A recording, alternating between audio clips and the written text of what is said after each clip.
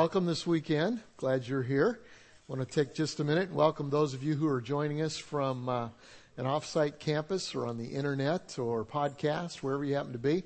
We're glad that you have chosen to join us this weekend also. What a great weekend it already is. Now, let me ask you a question.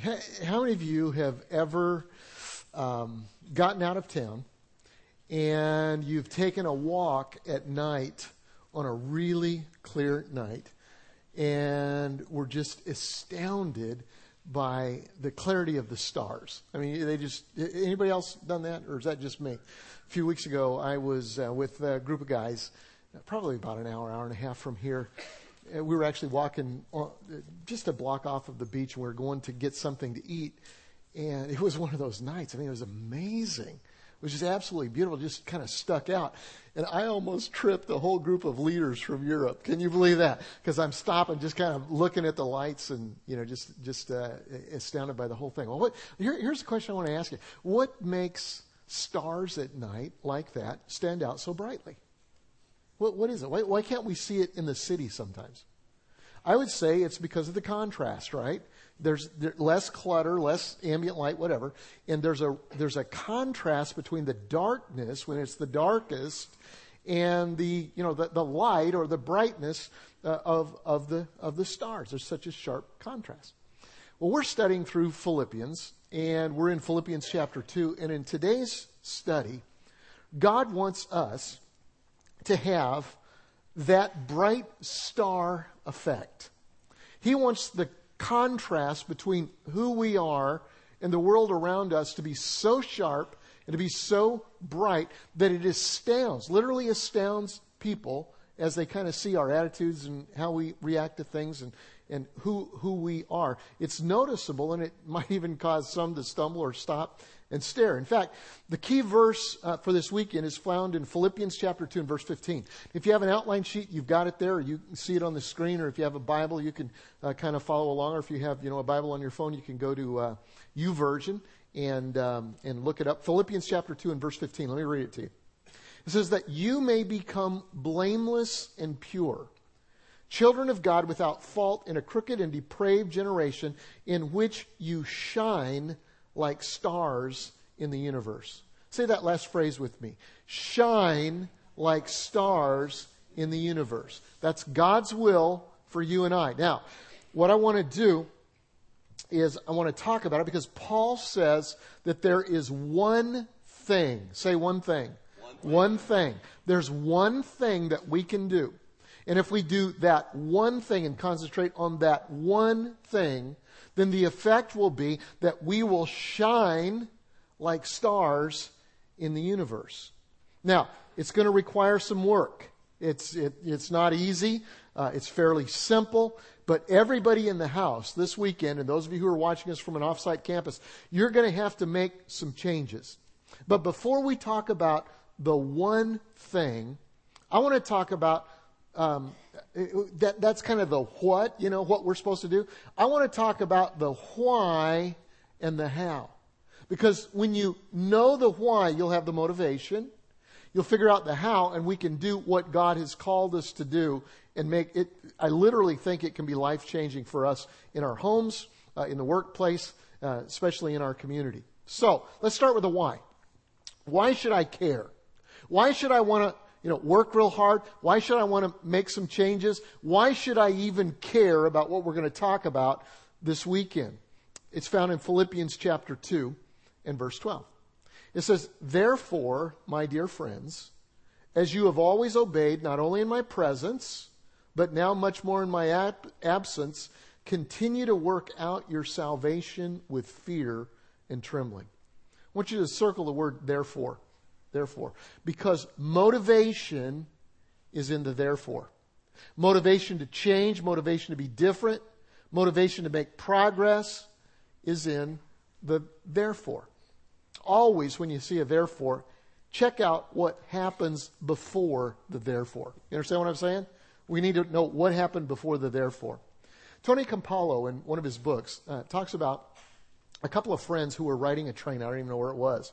They were riding a train somewhere, and one of the guys had an epileptic seizure. If maybe some of you have experienced that or you've been around that. That can be quite a frightening thing. And it was a pretty serious deal. And the one guy actually literally fell into the floor while he was having the seizure. The other guy kind of jumped right to it. He was wiping the sweat off of his friend. And he was ministering to him how he needed to minister. It was obvious he knew what was going on. He apologized to the other passengers as kind of the time went by. And after the seizure was over, he actually told a couple of the people around him who were obviously really upset by the situation. He said, sometimes with my friend, this can happen several times a day. One of the passengers asked him, he said, well, it's amazing that you would be a friend and be with him and help. You obviously know what's going on. You've been trained a little bit. Can you tell me a little bit about your background with him? And he said, sure. He said, we were combat buddies together. And in fact, that's how we met, was in the Vietnam War. And he said, we got in a firefight one day in Vietnam. And it was a devastating thing. Several of our friends were killed. He said that he himself was wounded in his legs, and his friend, who had the epileptic seizure, was actually wounded in his shoulder. And he said the helicopters, in that particular case, never came to pick them up. And so his friend picked him up and began to carry him out. In fact, literally carried him for 3.5 days out of the jungle. He was injured himself. He said at points he could tell how excruciating the pain was for his friend. And he literally begged him, just put me down. We're both going to die here. Why don't you go and do it yourself? And he said, no, I'm not going to do that. And he carried him out. He said, I will be forever grateful to him. He said, about 4 years ago, I found out that he had this epileptic condition. He said, so I sold my house and I took what money I had and I came here to take care of him. He said, after what he did for me, there is nothing that I wouldn't do for him. What a story. What was the motivation for this guy to be with his friend and to help him? The motivation was found in the therefore, in the backstory. And so Paul says to us, we need to be shining stars, and we're going to need to do one thing. But before we do the one thing, we've got to have the proper motivation. And the motivation is in the therefore. What's the therefore? The therefore is in the previous part of the chapter that Joshua taught in last week. In fact, the last part of that, when it talks about Jesus and what Jesus did for us. Paul says, therefore, because of what Jesus did. And in earlier verses, it says, being in very nature God. He did not consider equality with God something to be grasped, but he made himself nothing. Taking the very nature of a servant, he humbled himself and became obedient to death, even death on the cross. Verses 5 through 8. And so that's the therefore. Before we came to Christ, and most of you here this weekend have made that kind of a commitment. You came to Christ. We were like the guy in Vietnam. We were wounded and we were dying because of and in our sins.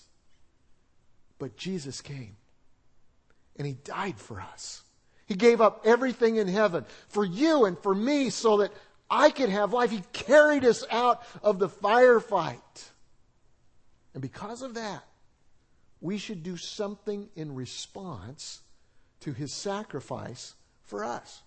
And what are we supposed to do in response? Last part of that verse said, we're to continue to work out your salvation with fear and trembling. I really wanted to teach on this, even though this is not the main kind of point of the message, because that can be kind of a confusing thing. Would you agree with that? Have you ever read that and wondered, what is he talking about? How do you work out your salvation with fear and trembling? Let's break it down. First of all, let's say what he's not saying. He's not saying that working out your salvation means that you earn your salvation. Because these are already believers that he's talking to. In fact, a little bit later in Philippians, he calls them citizens of heaven. And he says that, that by grace that they've been saved. So he tells them that they're citizens already. They couldn't work for their salvation because they already had their salvation. So it's not about working for your salvation.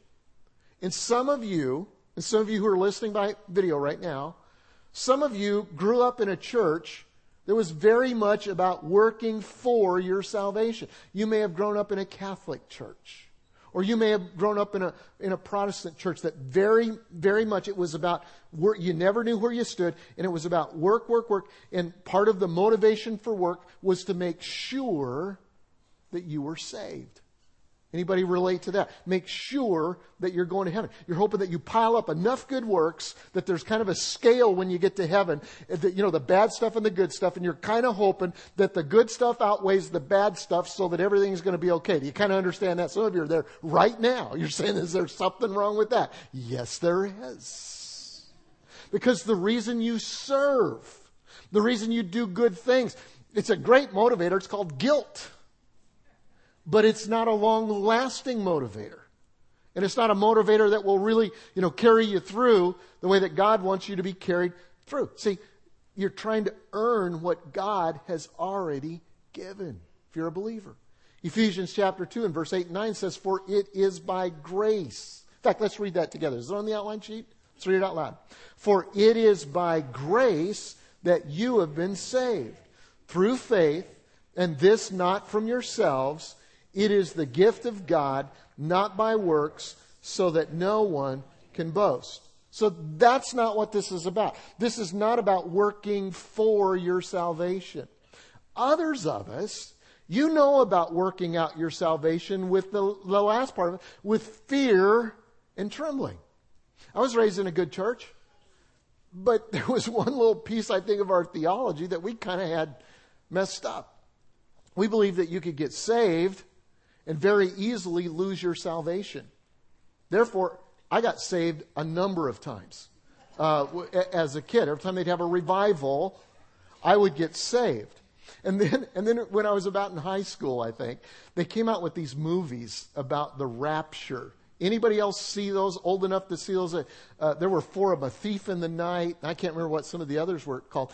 And I'm going to say something here, and I'm using the word carefully, and I mean it. And parents, if your kids have problems with it, explain what pastor's trying to say, and tell them never to say it. But those movies were literally to scare the hell out of teenagers, okay? That we would be afraid of hell. And I mean, it did a good job. Every time I saw one of those movies, I'd be afraid. I'd recommit my life to Christ. And then a little bit later, maybe it'd be in the middle of the night and it would be very quiet in our house. And I would wake up and I'd be thinking about those movies and I would think, I missed the rapture because I'm not living exactly like I should. And I think of all of the sin that I'd done. And so what I would do is I'd get up very, very quietly and I would sneak into my parents' room. And I'd go over to my mother's side of the bed. Because although my father was a preacher, I had great respect for him, I wasn't as sure about his rapture readiness as I was my mother. Okay? So I would sneak in, and if my mother was there, it was okay. The rapture had not come. I was not going to have to take the mark of the beast and all that good stuff. And I was working out my salvation with fear and trembling. And that's not what it's about. Okay?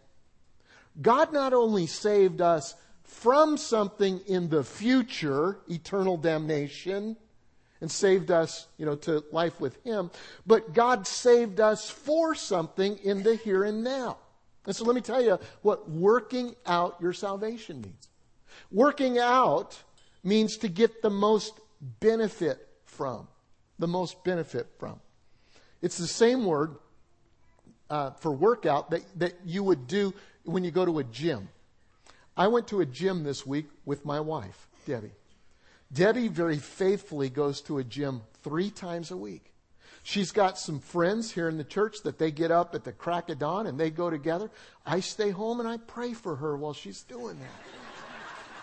I have a membership in that gym, haven't been in a long time, but this week she invited me to come and so I came. And I watched her work out. I didn't even know exactly how to do this. So I said, could you show me the machines that you do and all this? And she had a little rotation that she went on. And so I'd watch her do she'd do 3 sets of something. And I watched her do it. And then I'd get on there and I'd put it up for heavier weight because I didn't want her to feel as though her husband was less than what she was. I wanted to show her that I was the protector. And I got on, and I'm telling you what, it nearly tore apart what muscles that I have. Until finally I got to the last one and I put no weight at all on the deal and felt like I got a really good workout at that particular point. But what is the purpose of working out? The purpose of working out, theoretically, is so that you can get the most from your body. Cardio, so the heart gets to pumping good and the muscles do good, so they're toned, and so it even affects, how much weight that you put on and your calorie or your calories are burned fat. I don't know any of that stuff. I just think about it every once in a while. But that's a workout. You go to the gym to work out to get the most benefit from your body. A farmer works out the field. When we were in northern Illinois, we were in farming country. I got to know a lot about farms and farmers and dairy cows. And they work their field in order to get the most benefit from the harvest. And so here's what Paul is saying. Paul is saying, as Christians, we must strive to get the greatest potential benefit from our salvation. He's not saying we have to work for our salvation, because salvation is by grace through faith. But he says when you're saved, you need to work so that you get the most benefit from it, because God has put incredible capacity for good in every one of our lives. There are seeds of greatness in our lives in various areas. And God wants us to work it out to realize the greatest kingdom capacity for good in each one of us. Some people, they come to Christ and they never grow. Oliver Cromwell, a famous English Christian, wrote this in his Bible. He said, "He who ceases to be better ceases to be good." Do you agree with that? He who ceases to be better ceases to be good. And so Paul says you need to work out. The motivation is because of, therefore, what Jesus has done. You need to work out your salvation with fear and trembling. It's not the fear of punishment. It's not the fear of judgment. It's the fear of wounding someone you really care about. The fear of love is not the fear that we may be punished by another person. It's the fear that we may wound the heart of another person. It's more like this. God has trusted me with so much. God has planted within me seeds of love, joy, peace, patience, kindness, goodness, great things. God has works that He wants me to do. That before the foundation of the world, He knew the gifts that I would have. And He put works that I would make the world a better place. That the kingdom of God would be expanded. And I don't want to stand before God someday. And when He says, "What did you do with what I gave you?" I go, "Well, not much, really. Not much." That's fear and trembling. It's working out your salvation, becoming more and more like Jesus as we spend time with Him, as we allow the Holy Spirit to grow the fruit within us. So, how do you do that? How do you make the changes that you need to make? Philippians 2:13, next verse. He says, "For it is God who works in you, to will and to act according to His good purposes." You can't do it on your own. That's why this message has very little value for someone who hasn't come to Christ. I'll tell you about how you can get value from it in a few minutes. But it's God, when you come to Christ, He puts His Spirit inside of you and He begins to work. And He works inside of you. In fact, He changes your want to. God changes your want to when you come to Him. It changes. You say, "Well, why do I sin?" Because you submit to temptation. You can resist. That's with the new nature. That's the first thing. But we kind of reject that and we kind of lean into temptation. You can make a conscious choice to disobey. But God says that's not the default with the new nature. He works inside of us and helps us as we follow Him. So, the why is Jesus. The what is to work out our salvation. Now, there's one thing Paul says, in working out your salvation, there is one thing that will cause you to stand out like stars in the perverse and corrupt generation that you're a part of. And here it is. It turns up the contrast. Verse 14. He says, do everything without complaining. Circle everything. Let's just pause there. Do everything. Say that together with me. Do everything. I love the emphasis. Do everything without complaining or arguing, so that you may become blameless and pure children of God, without fault in a crooked and depraved generation, in which you shine like stars in the universe as you hold out the word of life, in order that I may boast on the day of Christ, that I did not run or labor for nothing. So what will make you look like a star, a bright star? Just don't complain. That's it. Here's the problem. Complaining second nature, isn't it? I can put up with anything if I can complain about it. I can put up with a long line at the grocery store. I can put up with incompetent people. I can put up with anything if I can complain about it. Would you agree with me? Almost every conversation that you overhear at Barnes & Noble, Starbucks, in the grocery store, at the place where they cut your hair, almost every conversation is somebody complaining about somebody else or something. Think about it. I mean, they are. Complaining is a huge killjoy. And we're talking about joy here. It's the book of joy. It's a huge killjoy. It makes you unhappy. It makes everybody around you unhappy. It's a hard habit to break. But Paul says, if you break this one, you'll stand out like stars. This is the one area I want you to work out your salvation in. So how do you do it? How do you become a star? Let me give you 3 real quick things here kind of at the end of what I want to talk about. If you're going to break the habit of complaining, first thing you got to do is own your own sin. Own your own sin. You've got to admit that you have a problem. You've got to say, you know what? I'm a complainer. Would you say that together with me? I'm a complainer. You're saying it for somebody else, I know. But you got to admit that you are a complainer. And this, just about every one of us does it, but it's not acceptable. It's not to be a part of the lifestyle of a radical, true follower of Christ. This is the new normal. No complaining. You got to admit, I'm a complainer. There are all kinds of complainers. Some people are just whiny. Do you know anybody that's just whiny? It's not fair. I don't deserve this. Everybody else gets all the breaks. Whine, whine, whine, whine, whine, whine, whine. Some people are martyrs. I do so much and nobody ever appreciates me. It's complaining. It's complaining. They love a good pity party. Let me ask you, what happens when you don't get your own way? Huh? At home? You cop an attitude? At work? Are you kind of whiny or martyr? Oh, they just don't appreciate me. Okay? Some people are cynical. Nothing ever changes around here.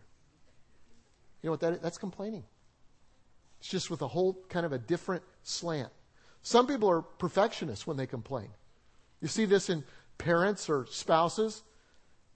Is that the best you can do? You know what that is? That's complaining. That's saying that's not enough. So if your spouse leaves their clothes around and they're trying to make a better, you need to just get creative about complimenting the fact that the pile is not as big as it used to be.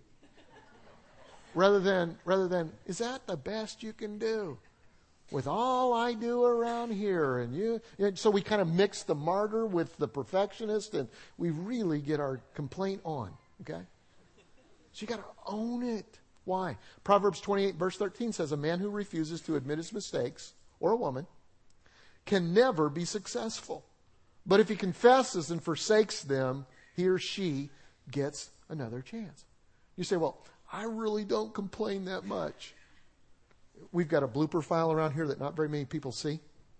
And one weekend, I said a word, or allegedly I said a word, We have a message planning meeting on Monday where we kind of review, the weekend and then talk about next week. And they said, I can't believe you said that. I said, well, I didn't say it. I thought I didn't say it. They said, no, you said it. I said, I did not say it. Now, unfortunately, everything's taped here. And so the video department put together a remix. You know what a remix is? It's when they kind of, it's kind of like scratching with a record remix. Well, they brought in the word that I thought I didn't say and played it over and over and over and over again. I went, I said it, but I didn't mean to.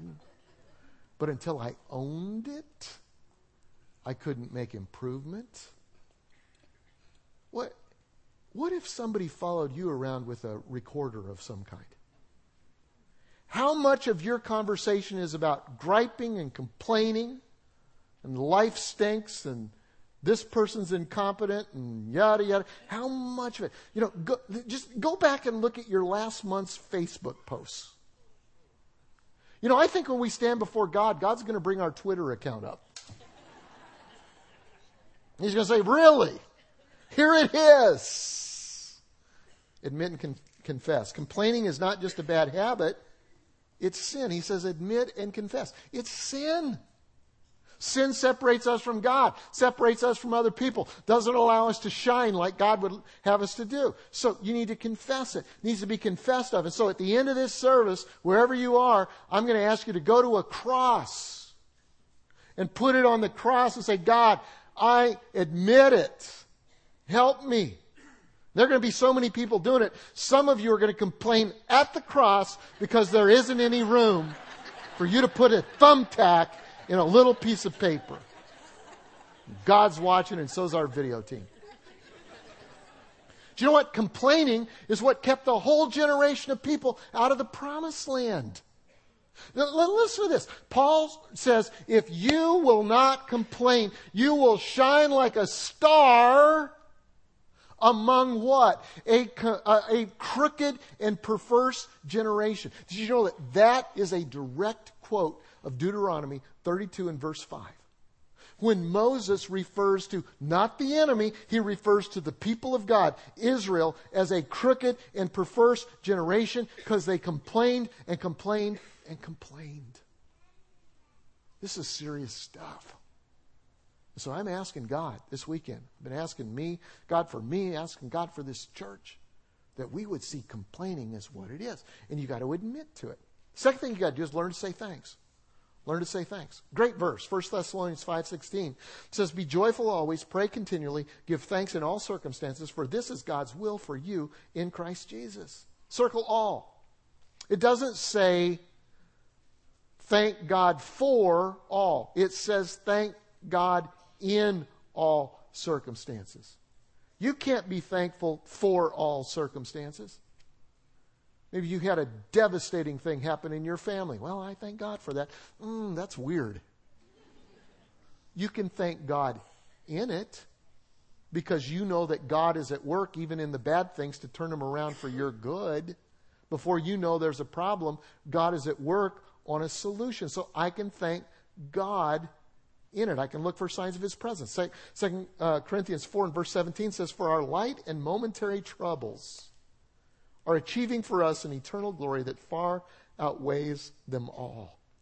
So we fix our eyes not on what is seen, but on what is unseen. For what is seen is temporary, but what is unseen is eternal. Here's what he's saying. He's saying your problems, and the light and momentary are things like him being beaten and left for dead, shipwrecked and nearly drowned, bitten by a poisonous snake, thrown into prison for years at a time. He calls those things light and momentary. And he says, here's the truth. Your problems come and your problems go.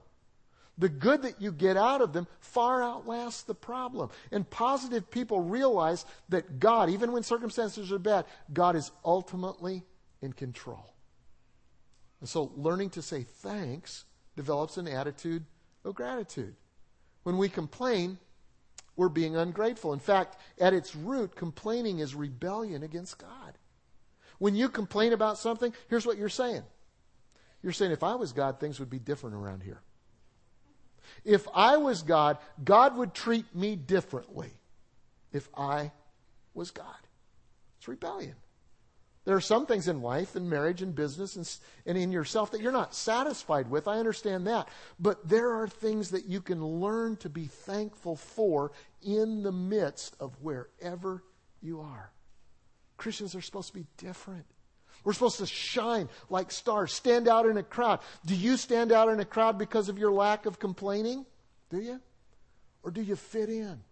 Are you like this star that's so bright? The contrast is so different between you and everybody else in the group or in the family or in the workplace or wherever it happens to be. Or are you just about like everybody else? Learn to say thanks. And here's the third thing you can do if you're going to overcome this habit of complaining. And that's just stay positive. Stay positive. I was talking to a friend about the fast that we recently came off of. He just volunteered this. He said, you know what? I this year I didn't fast food. As I'm hungry as all get out, I'm going, really? You didn't fast food? He said, no. I said, well, what did you fast? He said, I fasted negativity. I went, wow. Tell me about that. How'd that work for you, in the words of Dr. Phil? He said, great.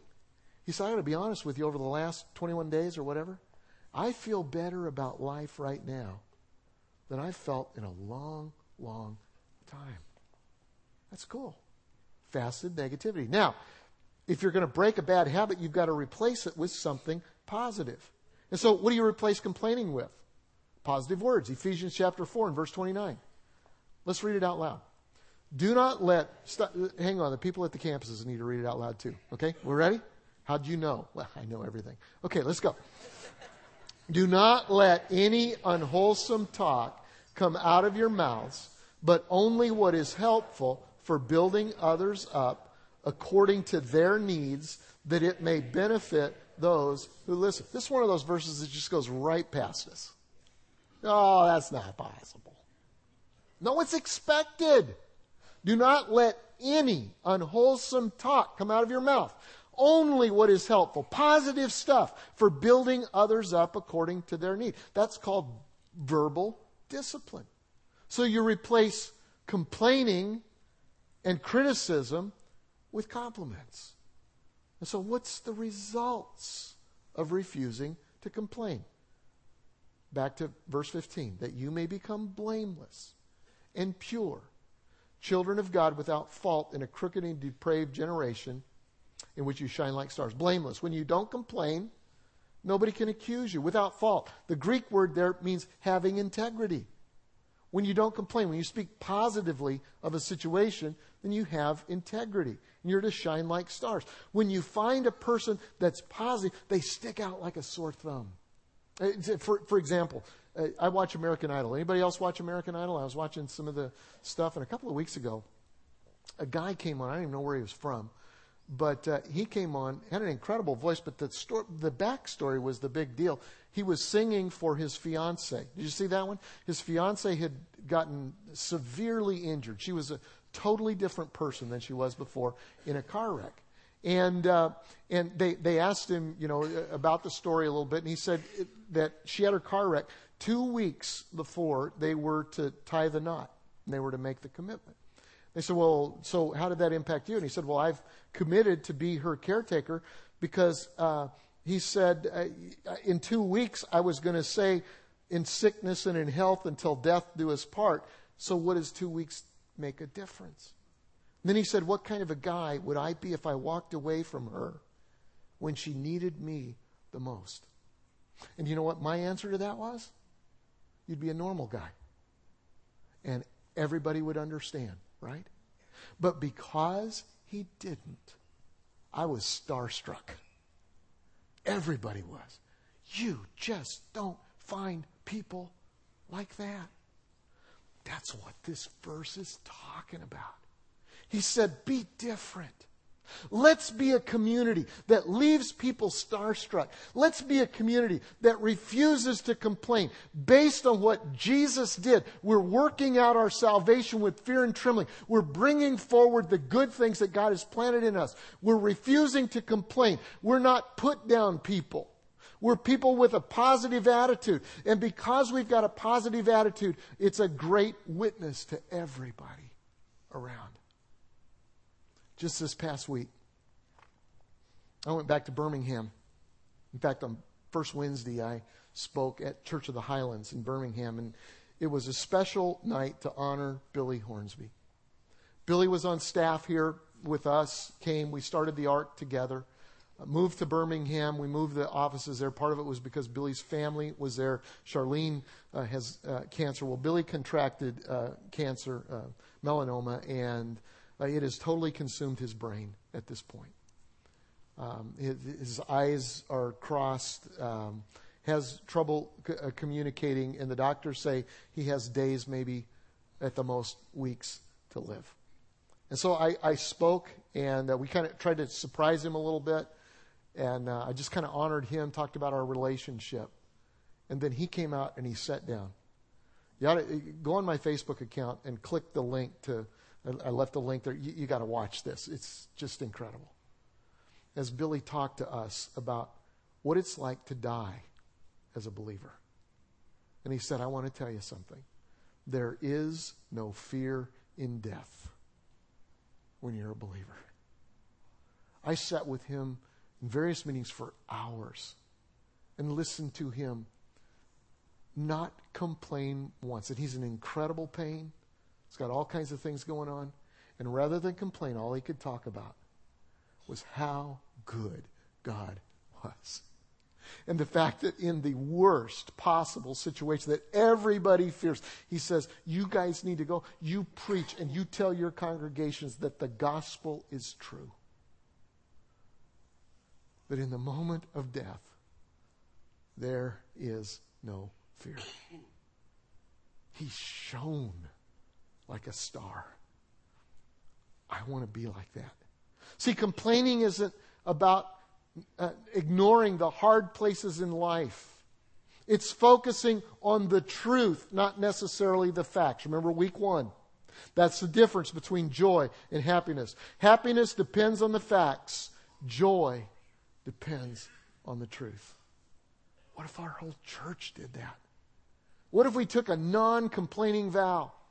What if people would say, Seacoast is a positive place. You never hear any complaining or grumbling there. They are characterized by love and unity and harmony. Do you think that would be attractive? Do you? You know, we could save a ton of money on outreach events that most churches have. Put all kind of money in outreach events. Tell you what, all we'd have to do is quit complaining. Everybody totally never complain, and the outreach and inflow would be incredible. What would happen in your business if all of a sudden the complaining just stopped like that? You think that would make a difference? What would happen in your family? Philippians 2:13 says, for it is God who works in you to will and to act according to his purposes. How do you know God is at work in your life? One of the ways you know is because you aren't complaining. Check your attitude. Let's make a commitment to him, okay? Let's bow for closing prayer. Father, thank you for your word.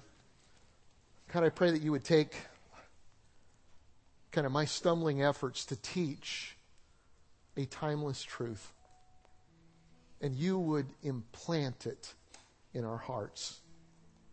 God, that we would be a people who don't just look at the word, but we act the word. I have so many friends here that do that are just amazing to me, that are so far ahead of me. Lord, I want to confess my complaining. Show me how to have an attitude of gratitude, to look for thankfulness in every situation. God, I pray that you would just really, in our few moments together here, that there would be a sense of honesty and a desire to do your will. In Jesus' name we pray. Amen. Amen.